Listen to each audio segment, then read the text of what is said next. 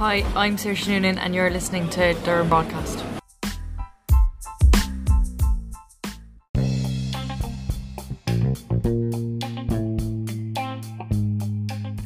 Hello and welcome to the Durham Broadcast. As our team prepare to travel down to the valley to play Charlton Athletic, we look back at the game against Blackburn and talk to Saoirse Noonan about this year and the future. Hi Saoirse, thank you very much for joining us. Thank you very much for having me. We've played Blackburn, 2-2 draw. Tell us about it. Look, I think we kind of came out looking for a big result. The last two performances have been really happy, and yeah, I think we started off probably nearly too good. Got loads and loads of chances, just couldn't finish them. And then look, I think a decision kind of went against us, and we were all probably still back in that decision, and they went down and got a penalty, and it's back to 1-1. And yeah, look, I think we did keep going, and we stuck it out, and they went down and scored again. But I think we always knew we'd get that goal back, and even after we scored, I think it was in like the 93rd minute we scored to draw, we still believed that we could get another goal, which we did, which got ruled out again. So I think in that game we had 2 goals ruled out, and yeah, look, it's just a part of the game, and we still came away with a point, and we're happy with that we didn't lose all 3. But I think all 3 were there to be taken for us, and it's just football, I suppose. And 4 games left. How do you see those going? Charlton, 2 Birmingham games, and Lewis away. Yeah, look, we've set ourselves a goal now, and it's two games against Birmingham and against Charlton, Lewis, and they're all points to be there, to be taken, and they want the points as well. So yeah, look, I think we just need to focus on ourselves, take it game by game, because there's 1 week that we have 3 games in literally 7 or 8 days, which is going to be tough on the bodies, and there's a good bit of travelling in that as well, especially being all the way up here. But yeah, look, it's all part of the game, and I think everyone's raring to finish as high as we can. Especially after the last few performances we've put in, we've probably found our feet coming towards the end of the season. But look, at least we found our feet, and yeah, look, we're going to give it our best shot and see where it takes us.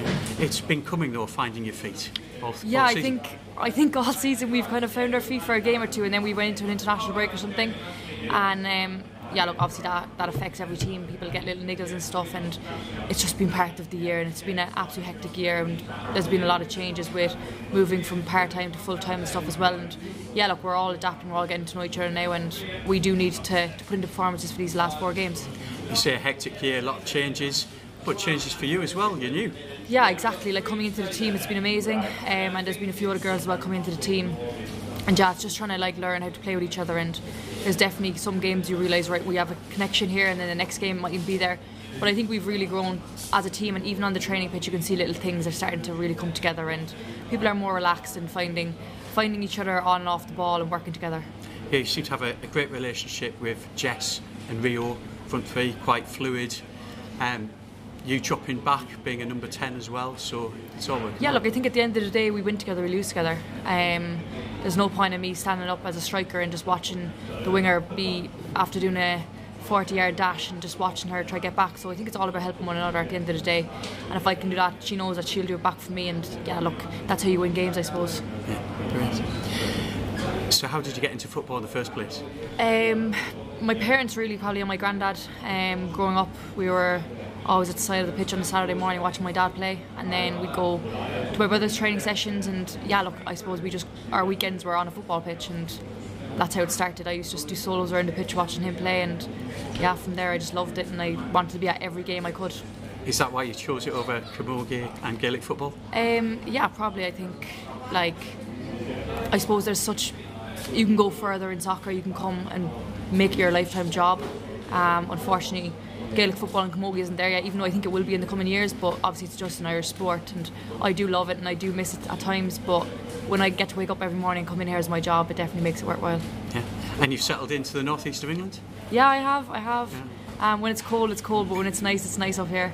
But yeah, look, I'm definitely enjoying it up here. Yeah, have you been around, visited different places? Or? Yeah, been into Newcastle a bit and time out and see them, and yeah, look, the girls are great, they bring us everywhere, so yeah, it's nice. Oh, it's good. But you keep yourself busy outside football. We've mentioned Gaelic football and camogie, but you've got the SSS and Freedom. Yeah, look, I think lockdown for me was a brilliant time. For many it wasn't, but for me I really enjoyed it because I was always just running from college to training to another training and just going home, and that was my day every day, and I never really got to sit down and kind of focus on what I wanted to do, even though I did want to play sport, but it was always for a team and someone needing you to be here, needing you to be there. So yeah, look, I think in lockdown I kind of was able to train according to my own times, and I always knew that I wanted to be a professional footballer, but I suppose it's always a dream, you don't even know if you're going to get there. So I started doing my own little sessions with younger kids, and I started my own clothing company, and yeah, look, it's just been going ever since, and I do it because I enjoy it, not because I'm going to make millions, but literally because I enjoy it, and it's something to keep me occupied as well when I go home in the evenings, when I'm sitting on the couch with my feet up, I can go on the laptop and do little bits and help out. So has that helped really from going part-time to full-time because you've got other things to do?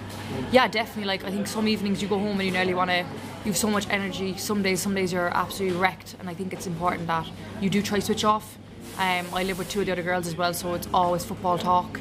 So I think it's nice sometimes when I can just sit down and do my bit of work for 2 or 3 hours in the evening, and it does kill a bit of time as well when you are waiting for an away trip or you don't want to be walking on your legs all day. So yeah, it's definitely helping in that terms. Excellent. Now we've talked about the future this season. Plans for the summer? Maybe a trip across the world, perhaps? Well, that would be the dream really, to get obviously on part of that team, but yeah, look, as I said, there's 4 games left, and that's where the focus is right now, and if we do well in those 4 games, that will do me well as well. So yeah, that's definitely what I'm looking at now. I'm not looking too far into the summer. I just want to really focus on these 4 or 5 weeks coming up and just do the best I can in training for myself, for the girls, and then obviously go out and perform in the games, and we'll see where that takes us. Yeah. And finally, a word about the fans. A whole coach load at Blackburn, and I'm sure they'll be there at Charlton, Birmingham and Lewis as well. Yeah, look, I think it's amazing when you see them travelling, especially when we saw the bus there before us the other day and we arrived and they were all cheering us coming off. Same in Man United, it was absolutely amazing. It just really lifts everyone's spirits. And yeah, look, they're down at Southampton, they're everywhere, and we can't thank them enough because we hear them all the time, and when we need them they're chanting, they're banging their drum, and look, we're so grateful for that because there has been clubs that we go to and they don't have that many fans, and when we come up here we always have our fans, and they're always as loud as ever, and yeah, look, we can't thank them enough, but we do have 4 games left, so they have to keep coming to them. Brilliant. Thank you very much. Thank you very much for your time. No, thank you.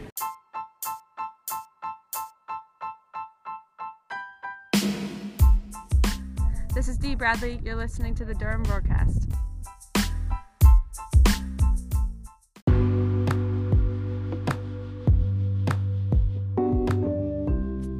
Thanks to Saoirse for joining us. Durham in 7th with a game in hand over Southampton in 6th, 2 points behind. Kick-off away at the Valley, Charlton, at 12 o'clock on Sunday. They then travel to Birmingham for a 7 o'clock kick-off on Wednesday, which will be live on the FA Player. In other news, the Supporters Club Committee met with the club last week and discussed how they're to work together in the future. They, of course, providing buses and things like that for supporters to go to away matches. The end of season awards takes place on Friday the 5th of May at Ramside Hall, and tickets are still available. All the details are on the club's website, and you can vote for your supporters player of the year by sending the Rawcast an email. That's durhamrawcast@hotmail.com. Votes are flooding in, but you never know, your vote could make all the difference between your favourite player and another. That's also the email address to send in any comments or any suggestions for the Durham Rawcast, this podcast all about Durham Women's Football Club. You can follow us on the social media. That's Instagram, Facebook and Twitter at Durham Rawcast. That's it for now. The Durham Rawcast is a MIDI media production fueled by Fat Franks. Goodbye. Listen to the Durham Rawcast. It's perfect.